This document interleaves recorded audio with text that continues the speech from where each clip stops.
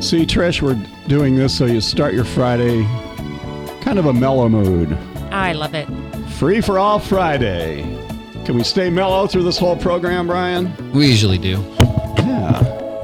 What was last week's music that Pierre picked for us? Was something about sheep. I don't know. Anyway. Well, good morning. Hey, everybody that was at the Cholula concert, we did a Sunset Cool 100.9, Flagler Broadcasting. We did a concert at the amphitheater in Palm Coast, and the rain came and it cleared up. It was beautiful and a breeze and a few hundred people there, all just having a great time together. And some of the new people met that just moved to Palm Coast from up north. And this is like their dream coming here. And that was their first experience with the food trucks and the band and meeting all these people. And they were just like, what an awesome town this is. Mm-hmm.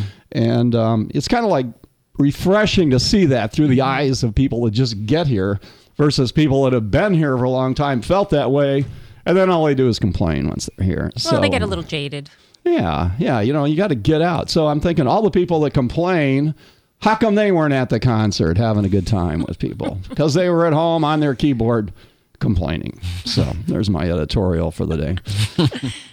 So how are you doing, Trish Giacone? And you are the with the Family Life Center. I put the word care in there in the promo, and she goes, "Well, that's nice, but that's not the name of it." So we moved that word. But anyway, we did. But how are you doing? I'm doing great. And it's Family Life Center. That's what we do. We care. So I understand why you connect those dots. So how are you doing with that? Because today's show kind of set up where we're going to go with this is the economy has a huge effect on people's well-being, their mentality, their stress levels, their behavior levels. Mm-hmm. And when you don't have things, I saw this here. Let me share this with you. You can comment on it. It said, hungry people look for food. Sad people look for hope. Ambitious people look for opportunity. Oppressed people look for escape. And then if you have everything, you look for entertainment. So, so in other words, if all those things you have, but if you don't have those basic fundamental things, and it's like, if you don't have air to breathe, you're alive for a few minutes. If you don't have water, you're alive for days. If you don't have food, you're alive for weeks or months, whatever you can last. But if you don't have shelter, which is a primary thing, or you're under the constant threat of not having a home and not providing for your family, and the rents have gone up and we can't make it, we're going to move out, we're going to get evicted. I mean, imagine people living under those stresses and how it does affect their behavior. And I think that's why we wanted you to come on with the Life Care Center, that you kind of see the end result of that, the stress and the tension in the households with husbands, wives, boyfriends, girlfriends, kids, dogs, everybody pays the price for domestic violence. Everybody pays the price. It is a costly crime, and I will tell you that the last several years have been for all of us. We've just been, this global pandemic, although isn't the same impact medically, still has impact emotionally and on families. And so it is still something that we are working through. Our shelter is full. We are the only certified domestic violence shelter in Flagler County. And, right now we have 4 little kiddos that are, under 2. Paint a picture of your shelter. I mean, I'm picturing like Army barracks and what. So we have a very loving home. Well, tell us. Absolutely. So our home is a 6-bedroom house. And so we put 1 family per room, which we started that back with COVID. We used to put multiple families in a room, and that's not as humane or as sanitary. So we do 1 family per room. We've got a wonderful backyard thanks to a group of folks back many years ago, the Flagler County, goodness gracious, and now they passed me, leadership. Class 23 helped us build our great backyard. And we have on-site kennel, so we can now take pets. We've had that now for about a year and a half. And so 2,800 square foot. 3 bathrooms. And there are times that we have 30, 40 people in our 2,800 square foot home. Currently, we have less than 15, so that for 15 bodies. So that works out pretty reasonably. But our home is like any other. It is not a commercial facility. It is not an assisted living facility where there's 1 bathroom per bedroom. We share the kitchen. We share 3 bathrooms, which, anyone who has women, girls, like I do, I have 3 daughters. We share the bathroom. It can get a little hectic. And it's like a secret location? So it is confidential. Florida statute does not allow us to share the address, but it is here, bricks and mortar, in Flagler County. And people come to you. And also because domestic abuse is in many forms. Yes. We did a show on that where it's not just somebody getting beat up. It's, it could be financial or emotional or, and also kids and pets. I heard how like, somebody who is the abuser in the household, it's not just one, it's like in the fear of living in there. So talk to me a little bit about the people that come to you. Is it mostly physical abuse? So actually, we get a lot of physical abuse, but that is not the only. There is a lot of emotional abuse. And in talking with so many survivors over the 16 years that I've been doing this, often I'll hear that the emotional abuse is worse because physically they will heal from bruises, but the emotional people don't. They don't know how to support victims in that way. Victims don't know how to, oftentimes it's hard to express that I'm a victim. What does that look like when it's emotional abuse? Give me an example or examples of emotional abuse where this is not normal. So oftentimes what will happen is a perpetrator of domestic violence via emotional abuse will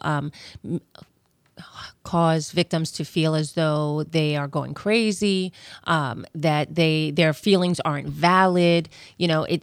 It's the victim's fault, not the perpetrator's fault, right? The perpetrator's great. They provide a home and they provide all of the basic essentials, and the victim should be grateful for that.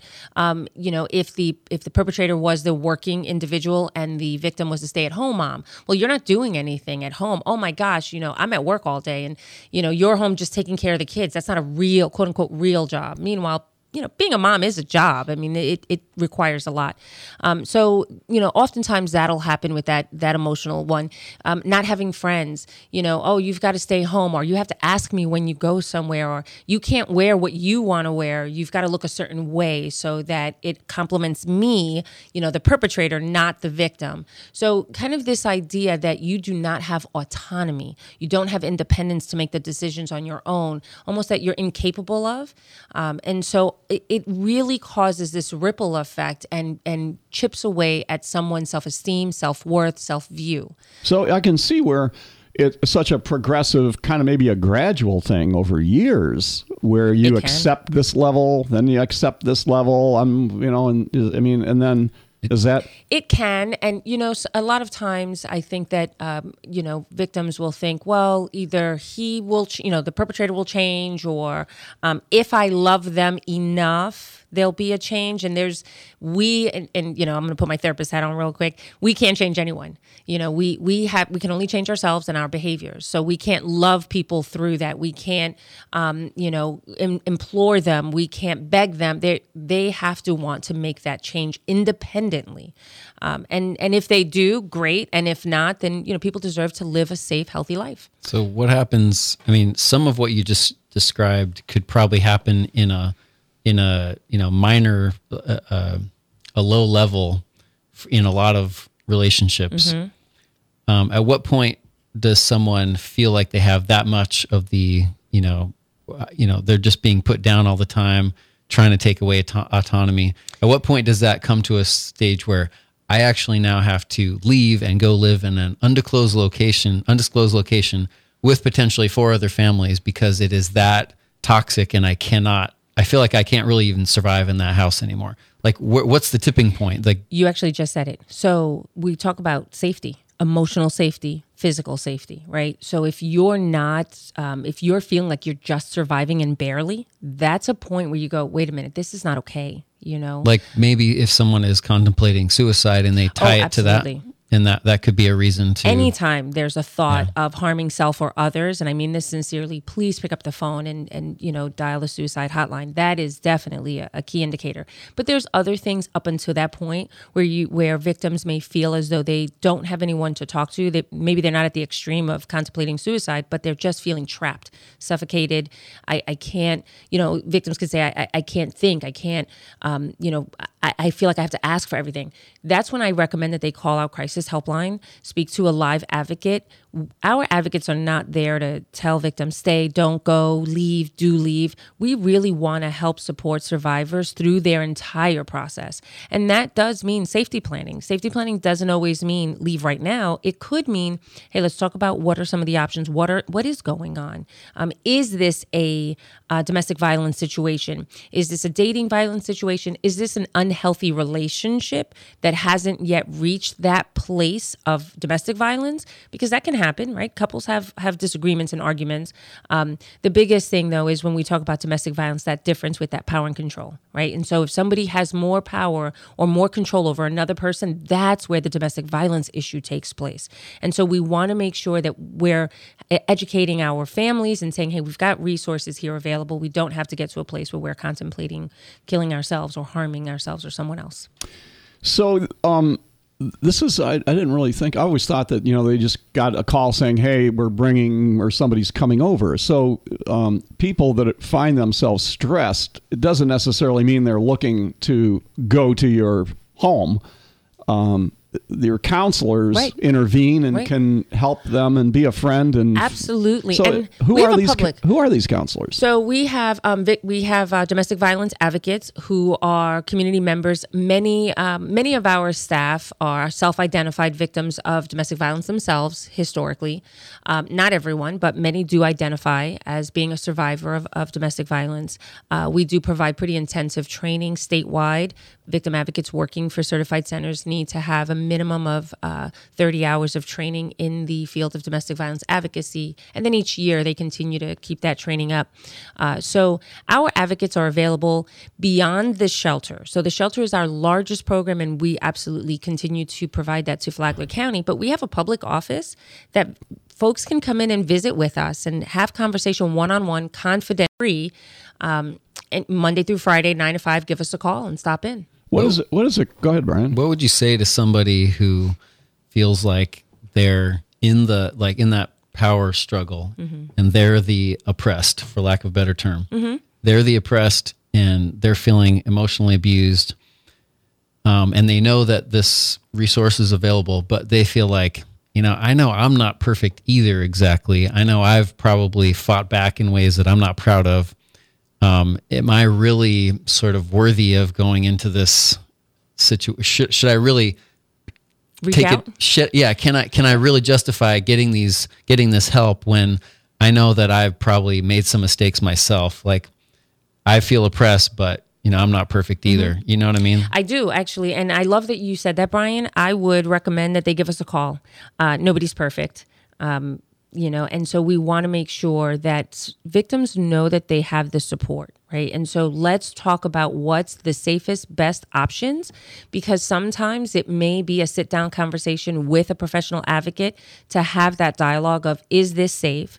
What does your home look like? And not just you as the primary victim, but then, what David talked about earlier is those secondary victims, right? So we can talk about the kids in the home, and or if we have aging parents in the home, which, this community has a lot of. And so really looking at how can we help you be the safest?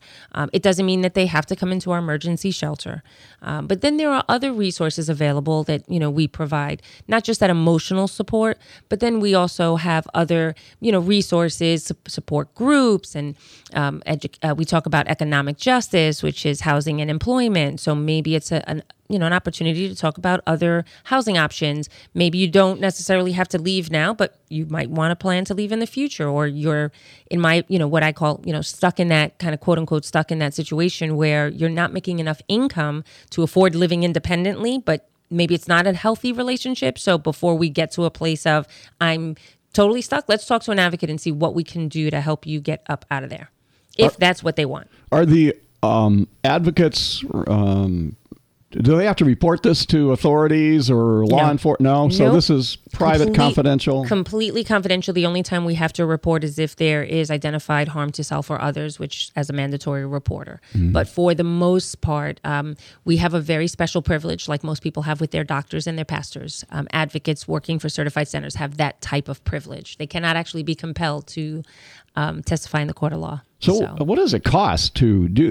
What is a 6-bedroom house, right? You own it. I mean, what's the nut to run this place? Oh, goodness gracious! It's a big nut. It's a big nut because costs go up, and we don't get special breaks. So we pay the FPL bill like everyone else. We pay the water bill like everyone else, and so it costs us many, many thousands of dollars every month just for the house. Because if we're thinking about, between 6 and 10 families that are using the water, taking showers, cooking, cleaning, the electricity, the air conditioning, it costs us a lot of money. That doesn't put the advocate there yet. And so that's just the maintenance of facilities.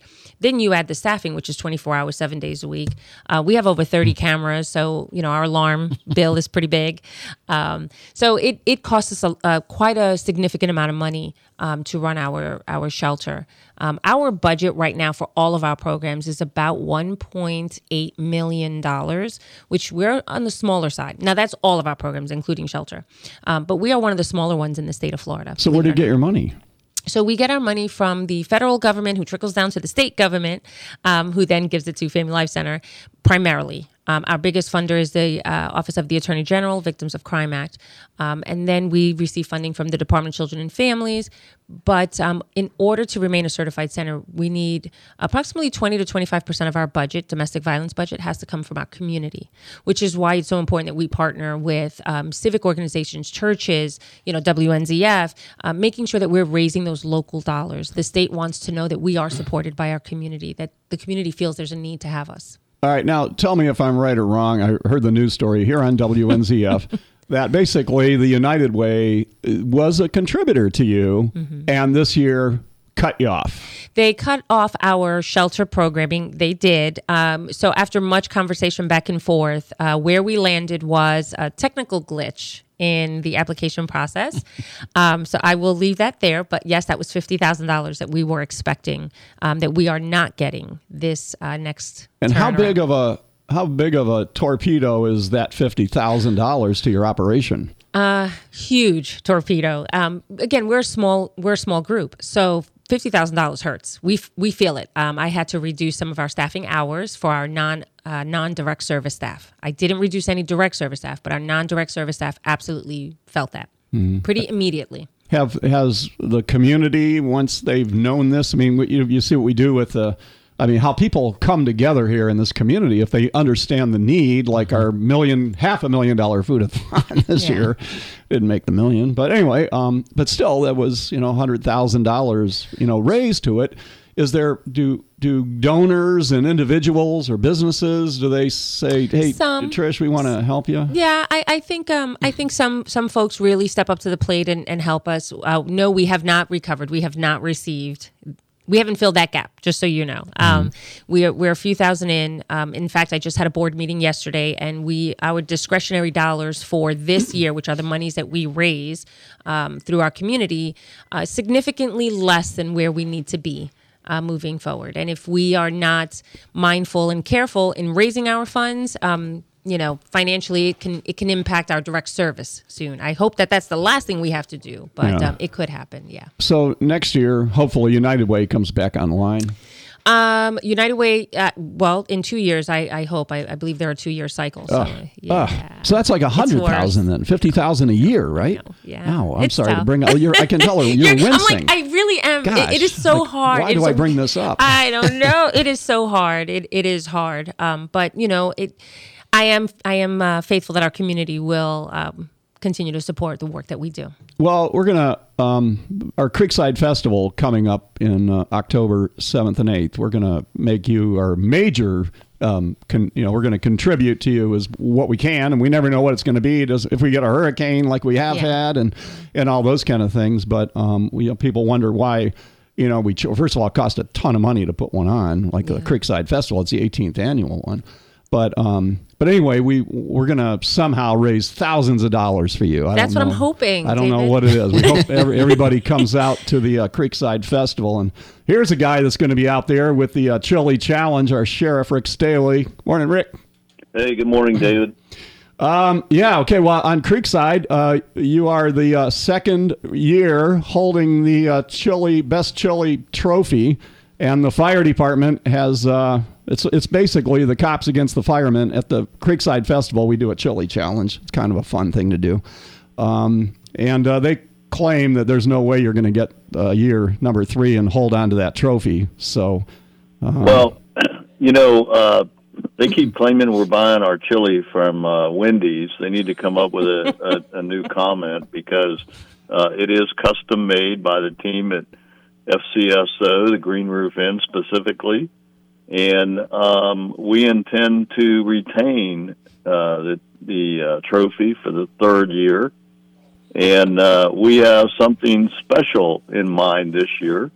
So they'll find that out when we arrive the morning of the Chili Challenge. Okay, and that'll be Saturday, October 7th at Prince's Place. Brian? Chili first thing in the morning. That sounds good.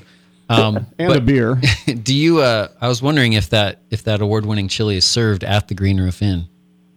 Actually, we make enough, and we save some so that our employees can have some. The inmates do not. Okay. Gotcha. All right. Well, it's too hot for them.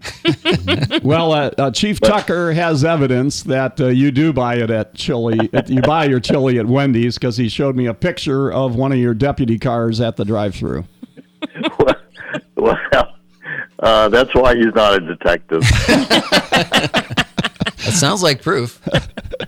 Well, yeah, but what did he buy? Where's the proof of that? A car at a drive-through means nothing. You have to subpoena the receipts, I guess. Yeah, that's right. So, hey, we're talking, Trish really well, Ciccone with the Family Life Center, and we were just talking about the additional stresses of life and inflation and how it is there an uptick with domestic calls in Flagler County with the Sheriff's Department over the last year or so? there is. And we saw this trend.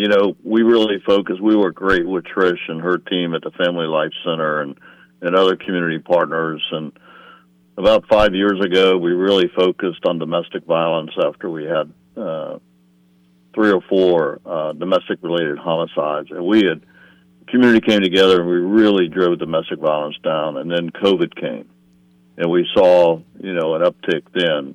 And now we're seeing another uptick with it. And for example, year to date so far this year compared to the same time frame last year, domestic violence offenses are up 10%. And I want to qualify that number. That's reported to law enforcement, because a lot of victims don't report, either for the fears that Trish has already mentioned, or they go to the Family Life Center instead. And so, that's okay as long as they're getting help. They don't have to report to us if they don't feel comfortable or don't want the father of their children or their husband arrested, because we have a pro-arrest policy for domestic violence. And so our arrests are up 14%. So for DV offenses reported to the Sheriff's Office, 334 year-to-date, compared to 305 last year. Arrests last year to date, were 211. We've already made 240 arrests. And that means that the deputies are seeing more evidence when they're going to domestic violence calls. And here's the hard part, and Trish commented on this, you have mental abuse too, but a deputy can't see that. So you can't really make an arrest on that case. That's really where the Family Life Center comes in. The other thing that we've noticed is, violation of injunctions are up 8% from 24 to 26. But the biggest increase we have, and statistically this is going to sound like a lot, but it's 7 cases, is stalking. So somebody's been given a domestic violence injunction and then they violate it, or they start stalking the spouse or their significant other. in percentage-wise, it's up 700%. But we only had one year-to-date in 2022, and we've had 8. The other thing that we've noticed is that there are a lot more people walking around with court-ordered ankle monitors, and about 98% of those are all domestic violence-related cases. So the judges are using the ankle monitoring more, probably to allow the individual to continue to work and provide for the family, even though they're not living, at that house.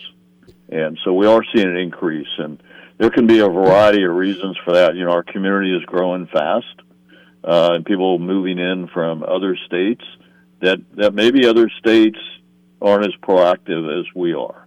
And they're learning out the hard way that you come to Flagler County and you commit domestic violence, you're going to be arrested. And so you have your population growth, you have them, and because they're coming in from other areas that they may not be familiar with Florida law and what is or is not tolerated compared to where they came from. And then you have the pressures of the inflation, which is causing every family in the country financial restraints. I saw a Moody's report on that. It's an average of $500 a month more with this economy we're in right now. For a family, $500 a month more. Average of like $80 more a month on food. We tried to help with the food-a-thon on that, and thank you, Rick, and all your men and women of the Sheriff's Department and the drug dealers for contributing to the food-a-thon. And almost $90 a month more on shelter, about $50 a month more on utilities, $20 a month more on health care, and then it just goes down the line to all that, which puts the stress in the household. And it's like it's like a fight or flee kind of a thing, but you can't get away from it. You can't go home and there's the stress, so. And we see a lot of cases, David, where people are divorced. They went through and got a divorce, but because of the financial situation, they're both living in the same house. That does not work. I can't tell you how many times we've gone there and had to, mediate arguments or make an arrest because there's a reason you got divorced. But the financial constraints are keeping people in the same roof. All right. Well, hey, we're going to talk about housing here coming up. We're going to be joined with our city councilwoman for Palm Coast, Kathy Hyder, who asked the question at the city council workshop on, why don't we have more affordable housing? And everybody hates the term affordable housing, workforce housing, whatever, low income, blah, blah, blah, blah. But the whole point of it is that without shelter, it's one of the most basic needs, and the threat of losing shelter with increased rents and behind on the rent, and we move out, we can't, move on. And I think, like they say, that you're never supposed to spend more than 30% of your income on housing. And some people are now at 50, 60, even 70% of their income is tied up just on shelter. So we're going to talk with our good friend and developer, Jeff Douglas, who I see he just walked into the station here. And we're going to ask him, as a builder-developer, what would it take to build affordable housing, workforce housing, whatever, here in Flagler County, Palm Coast, and what would have to change so that it would be a possibility. Rick Staley, thank you so much. You be safe out there, and we appreciate what you do for our community. All right, thank you, Dave. All right, have a good weekend. All right, we'll be back with more, trying to solve problems of the world. Well, no, just solve the problems of Flagler County. We'll start here and then the world. Trish Ciccone, our guest with the Family Life Center. Brian McMillan, coming up, Jeff Douglas, and City Councilman woman Kathy Hyder.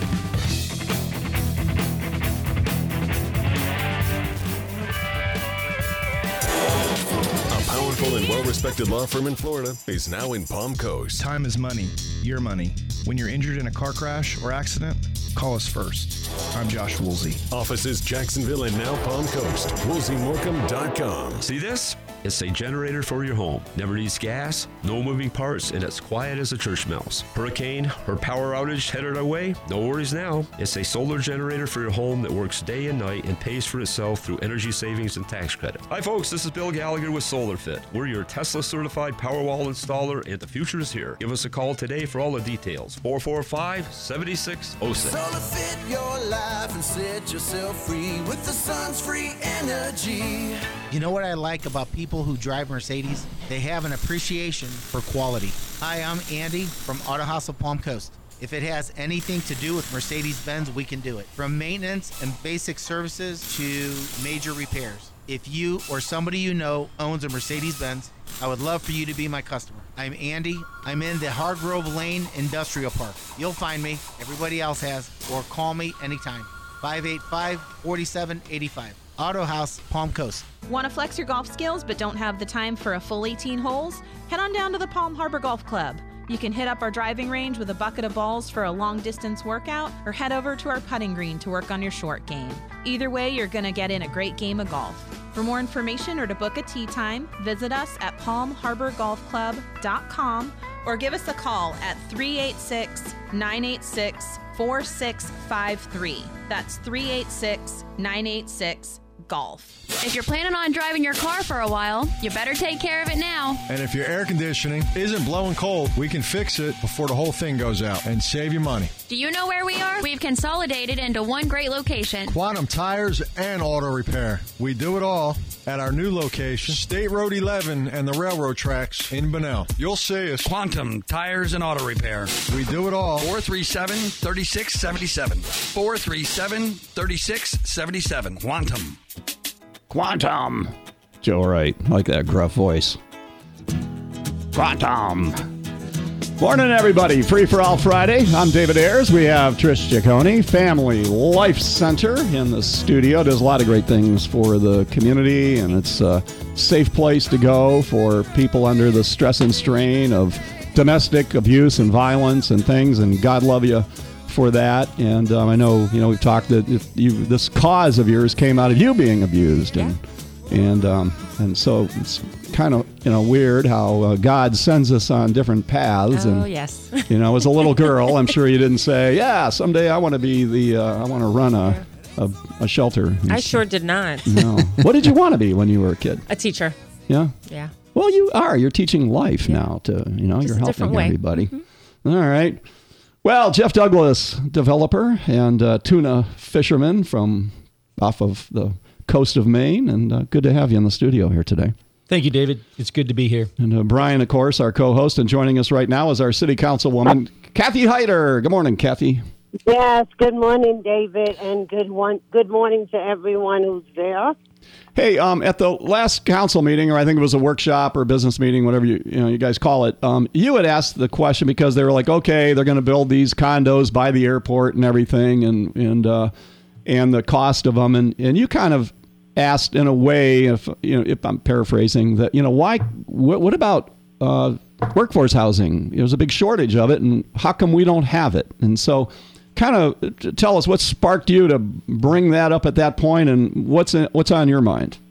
What sparked me to bring it up, David, is because I have a huge concern, first of all, about our community as a whole. But even with that, I have a huge concern about the working class people here in Palm Coast that are suffering and have such a difficult time obtaining the American dream. I mean, that's what we live and work for, to obtain the American dream. And it is becoming unreachable here at this point for so many hardworking men and women that live here in Flagler County. And my concern is that we at some point have to be willing to do something to help. Everybody has to be willing to pitch in and give up something. I spoke to a builder friend of mine this morning early, and he kind of gave me the full picture. It doesn't just start right here in the community and start right here with just the builders. We're going to start with our government administration and work down. Everyone has to be willing to give up something and pitch in. so that we're able to provide proper housing for these hardworking individuals here in Palm Coast. And I know even for myself, I mean, I get up and I go to work every day. I work hard. And even for me, it's hard to have that American dream of home ownership. I had it in New York. I own 2 homes in New York, one here with my partner in Palm Coast. But it's very difficult. And I feel like we have to find a way to help these individuals on the road to home ownership. Me, myself, as a realtor, every time that I do a transaction, I give back something to that home buyer or to the seller on either side. And I think that we, as a community of people that want to live in a beautiful, thriving community, we have to be willing to compromise and give up something to achieve that.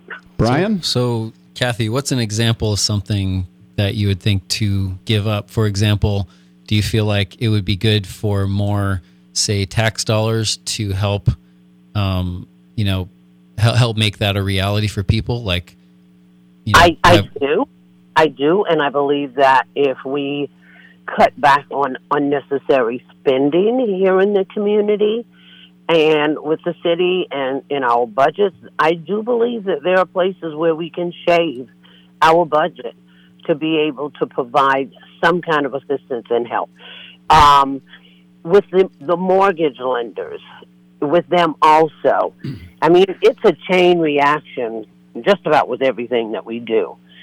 So that chain reaction, it affects the city, it affects our homeowners, our citizens and residents here, it affects our banking systems, and it's just that everyone has to be able to say, hey, let's give up something because we need these individuals in our community to work. So as one of our council representatives, that's why I asked you to come on to talk about it, because I didn't want your question, that little spark, to die. I wanted to amplify that. And that's why I asked Jeff Douglas to come in from Douglas Development, because he's a guy with him and in his business can make this happen. But there's roadblocks in the way that drive the prices up to where affordable housing isn't affordable. And I will quote Toby Tobin with Go Toby and Real Estate Matters, talk show host here. His quote is, "We are turning our middle class into a rental society." And for working class, they're just starting, they're getting out of college or from high school and have their first family. It's almost the goal line to get home ownership keeps getting further away. The red zone's at the 50-yard line now, and so and I think locally in Flagler County we can do something about it. I think you can do something about it, Kathy. I think the city council can. So Jeff, I'm going to ask you, what are the roadblocks that because if you guys are in business to build houses and build communities and make money on it, and why can't you? Well, thank you, David, for having me, and for Councilman Hyder in your service and your contribution. I think this problem is now morphed. It's not a local problem. It's not a state problem. It's now a national problem. There is a national housing crisis, and this crisis is in 2 forms. It's the cost of housing, number one, and the fact that there isn't enough housing. There simply isn't enough housing. And I know people are going to run around. You can go to Detroit. You can go to Chicago. There's a great article in the Wall Street Journal about all the vacant lots. We can argue how the vacant lots happened, but it happened because of exactly what we're doing today.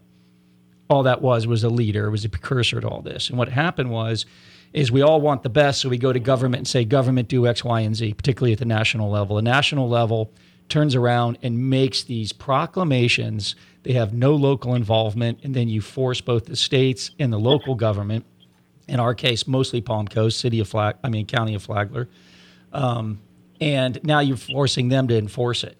So here is the main component to what's driven up the cost of housing. It's called government. It's called bureaucracy.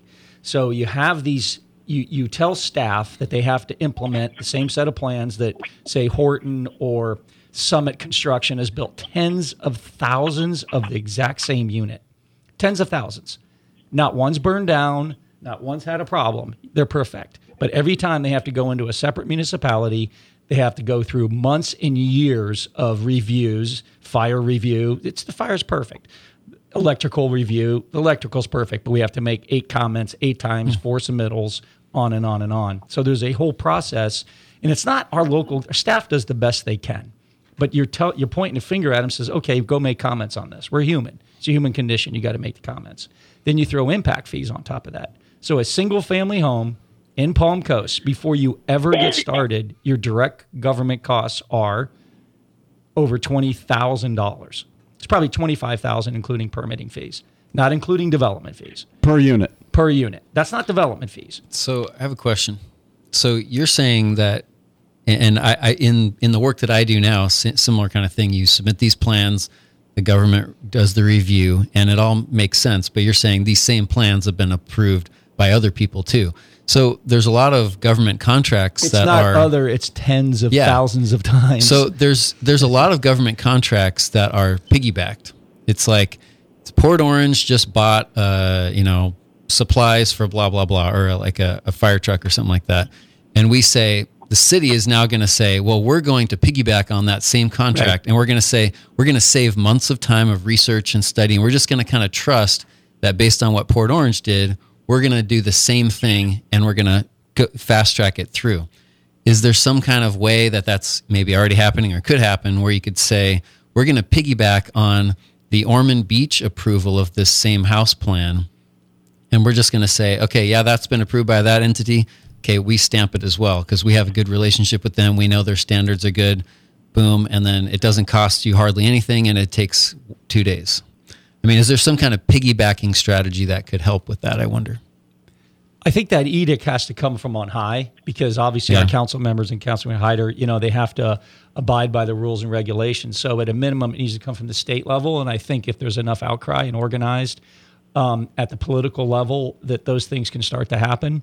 And to be clear, because I know there's people listening and, there's haters out there. I know you've got to deal with them and they're saying, oh, it's going to be fentanyl. And you read these comments and first of all, they're not true. And then they pile on. So to those folks, what we're talking about is we've already done workforce housing. I think we're the group that's done 2 of them, and they've been very, very, very successful. Matter of fact, which ones are you talking about? Well, we had the Landings and then we had the Palms.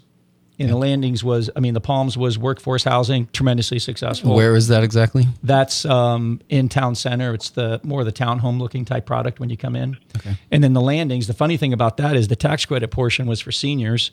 And the biggest problem we have when we do this is the seniors lease up because they have the extra time. They occupy the space that the families in the working class could have had.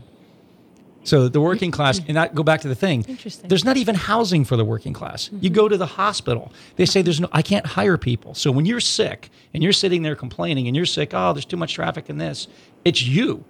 You might be the issue. You can speak out and say, hey, this would get better. I would get better medical service if I had more workers here.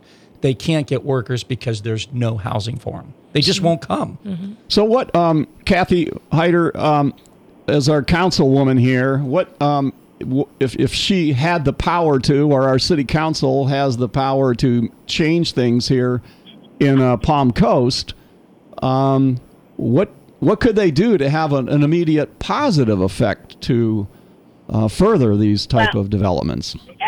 As I mentioned in the council meeting, what I would like to see, if we're approving all of these different building projects and the multi-unit projects that they're building, I feel that if they would just allow, 5 workforce housing within there and charge their regular building price for whatever they charge for the rest of the units. But we have to begin to understand that if we're going to do this and work for our community, that we have to start somewhere. Someone has to be willing to start somewhere. And who is someone and where is somewhere? Okay. Somewhere is our government. Somewhere is our building builders, our developers, our community as a whole, the city, everyone has to be willing to give back something in order to help this working class community that is fading and moving out of Palm Coast. I mean, I have people that talk to me all the time that are telling me, Kathy, I don't have any other choice to move. And as far as my senior citizen, and I can speak on this firsthand because my sister lives in one of the senior housing communities, she is suffering because she's been there, one of the first tenants in this development, and her rent has gone up so much that it is simply unaffordable to her right now, living on the income that she receives from Social Security. And she cannot work. She has a heart condition. Well, Kathy, let me ask you, as a councilwoman who brought this up, what can you do to maybe, get some people to the table and have a discussion openly and honestly about things that... Well, that's what I mentioned. What I would like to do is I'd like to initiate, even if I have to go out there and start it on my own, I would like to initiate a dialogue with these developers, with these buildings, and ask them, okay, what does it take? I know that the government is involved in this, and I know that they have a lot of high cost also because I was in the construction industry in New York. So I know the cost. Insurance has gone up. Building materials have gone up. But we have to ask and start and take the initiative and say, where can you shave off of something so that we can begin to make these homes more workforce attainable? All right. Well, listen, when you decide to do that, let us know because we'll give you full support of our WNZF Flagler Broadcasting News Department, Free for All Friday, and other talk shows to communicate this to the public of what you're trying to do.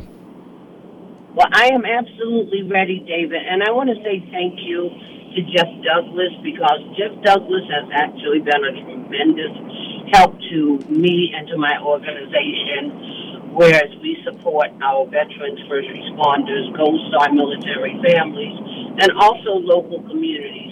Heroes. So with that being said, you can understand with a heart of giving and giving back to our community, which I've done for over 20 years of my life, really through all of my working life, I have given back to my community. All right. Well, I care about my community. Well, thank you, Kathy. We appreciate you and appreciate you being a councilwoman for Palm Coast. And keep us informed, okay? We're going to let you go and have a great weekend. I certainly will. Thank you so much for having me. And thank you to Kathy. everyone. Wait a minute, Trish. Thank you. Okay. Excuse me, David, I was going to ask if I can, and I'm not a builder, but you mentioned impact fees. Where does Flagler County stand in the cost of impact fees? Are we one of the highest, the lowest, the middle? Where do we stand on that? Well, it's actually the city of Palm. We do most of the stuff in the city of Palm Coast. The county, because the city provides utilities, so you're really forced to go into the city. I'd say we're middle of the road. Some counties don't have them. In Flagler County, the real penalty is when you pay them, and that's going back to the school impact fee. And I think we work on those things, but it's when you pay them, and they keep going up. And you got to understand, we're in a project now. It's phase 5 and 6 of this project. That comes after. I said this before. It comes after phase 1, phase 2, phase 3, phase 4. You think we get this down, right? Government. Government held this up. We're in the 4th year of permitting for phase 5. So can you imagine your budget when the impact fees were half of what they were, and now we bring it online, they're double? So this goes back to the council member. I mean, we need to do something at I think state level we could get it done, you get it done, but you can't just say, okay, do it now after you made us, like Town Center. You gave the parks, you gave City Hall land, you gave all the land, you gave where, we're trying to do this YMCA, you gave all this, and then, oh, by the way, we're going to hammer this. And you got to remember, these are publicly traded companies. Your pension's in it. So you can't, it's just forced the business to go someplace else. So 2 things in Flagler County on impact fees. We're still basically a retirement community. So you can't really hold us up to what Sarasota is or Miami is because our per capita income is a half. So you would just kick the rest of the people out. So I want to give you a number here. So if we throw, let's say, a new apartment complex, these are hot numbers here. So the cost to build say a 270 units most efficient, a multifamily project. The cost to build that is today, on average, if you do a third, 1 bedrooms, 2 bedrooms, and 3 bedrooms, is $175,000 a unit hard cost. That's just the cost of the bricks and mortar. Doesn't include anything else. Doesn't include any value for the land. Doesn't include impact fees. Add it all in, it's $250,000 a unit. How are you going to build something that costs $250,000 a unit and turn it around and rent it for $750,000 a month? You just can't do it. So, it's impossible to do it. So, is this an impossible answer to the question? If government would get out of the way, and if government would make it easy, and government would put on this particular form of not impact fees on it, and we can go into the school impact fees also with no growth for the last 17 years, and yet there's an emergency impact fee on schools that was put on, which hurts everybody. And because there's no need to build no schools, but yet we got that, which still irks me. But anyway, there's 3 sides to that story, I guess. But if we could eliminate those impact fees just to spark something in the long term, the economic development, to have a workforce here and to get that going. And to me, it's you got the NIMBYs, as Toby calls them, not in my backyard. Yeah, we want it, but not in my backyard. But the West County expansion, to me, is a great opportunity to do things right from the beginning, because there's enough land, there's enough demand. So if you want to comment on my rambling there. Yeah, sure. So, to be clear, staff in the local government, they're under the microscope. We're under the microscope. It takes years. Every agency looks at you. And I'm not deferring to that. I'm not deferring the responsibility. But when I talk about the impact fees, and I think Councilman Heiger's got a point, because we do have tax credit deals out there and those type of things. But there's still people sliding. It's not near enough. But her idea of a percentage of a project, and you got to start in the very beginning. You can't go, okay, we're in for our final plat after you just walk away from it. Here you go. We're going to do nothing now. Housing crisis gets worked.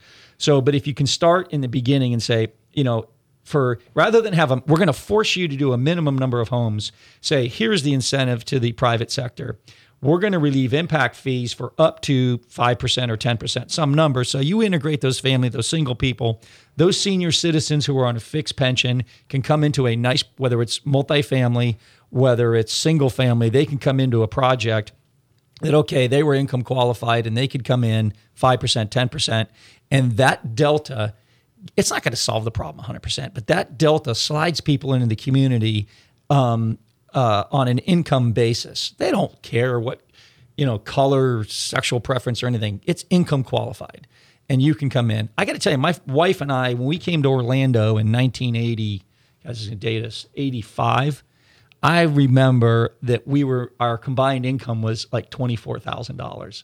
And we got into an apartment deal based upon income qualified. I had no idea what it was. And they go, congratulations, you're income qualified. I go, yay, we're income qualified. And they go, no, you don't make the minimum.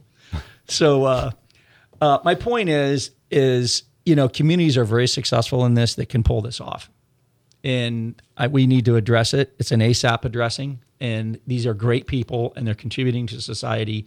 They just need the chance that we as boomers, we had this chance. So if Councilwoman Heider would say, all right, look, let's get some of the best minds in the business at the table here and see if it can't be solved, and then we're wasting our time talking about it. But I feel like there is hope. And I think that with you and having council direct the staff, like you say, they're just doing what they're told to do. But if they can change what they're being told to do and say, no, instead of doing what you have been doing, start doing it this way. And, could we make some headway? And particularly with the great opportunity of West Flagler County, or, going west with Palm Coast over there, which is going to happen, by the way. So for all the naysayers and things, it's happening because we have state approval and funding and all that. But anyway, it's a whole nother program. David, can I just plug in? Flagler County has an affordable housing advisory committee that meets on a monthly basis, which is open to the public, open to the community. We have City of Palm Coast representatives. We often have City of Bunnell representatives, Flagler County representatives, community members. I'm one of them. And we always invite developers to come in and share with us as a community what can we do better so that we're collaborating, because part of the role of AHAC is to help to provide recommendations to our county about incentives for growth, for affordable housing. So we would love to have you there and anyone in your organization so that we can continue this conversation. This is not a new committee. AHAC has been around for years. And so I think it's important that we, I know Kathy was talking about it. She, by the way, is on it as well. But not just a one and done conversation. This needs to continue to happen with our community voices, members of our community. We meet once a month at 3 p.m. at the Emergency Operations Center. Well, we need to get you and have you on because you're the vice chair of the Affordable Housing Advisory Committee. This year I am. Well, then we need to have you guys on the show here and explain what you are doing, because if you have been addressing these things and we don't know about it, we need to know what is going on and how can we help get it to the next level, I would imagine. So, all right. You're looking at me for I think I spoke to you a couple of years ago with Charlie, and, I'm to the point, I'm getting old and grouchy. Like the rest of us, little boomers. Come on. So just to be direct, that said, it's not. I'm not pointing the finger at government. I'm just saying that, I got to imagine they're sick and tired of looking at the same Avalon plan for XYZ builder over and over again in the same project. It's the same exact plan. It's just on the same dimension lot. So I would love to jump in this. I got very limited time, but here's the condition that I would jump in, and I would move everything we can to jump in, but we got to have a goal and we got to do it. So if you have the leadership that says, hey, and we're going to go fight the battle in the wars, and it makes perfect sense. No one's going to lose. And by the way, we can't abandon impact fees because we're so far down that road. Right. I'm not talking about that. Right. I'm just talking about, hey, is it a number? And we can do it. But we got to have everybody say that this is what we're going to do. We have one goal. We need to hit a single. Don't swing for the fence. This is still a small community. Hit a single and do it well. Get the first base, and then think about getting the second base. Well, it's a good thing I'm a baseball fan, so let's do it. I can tell. All right, guys. Hey, we are out of time, way out of time, actually. Trish Ciccone, thank you so much for what you do for the community. And let's get the Affordable Housing Advisory Committee on free-for-all. I'd love to have you set that up for me. That would be great. Okay. Jeff Douglas, appreciate all you do here for the community, too, and have for many years. Thank you, Dr. Ayers. Okay. Brian? Have a great weekend, everybody. All right. Kathy Hyder, Rick Staley, thanks everybody for being with us, but mostly you for listening, and have a great weekend. Be safe and be kind.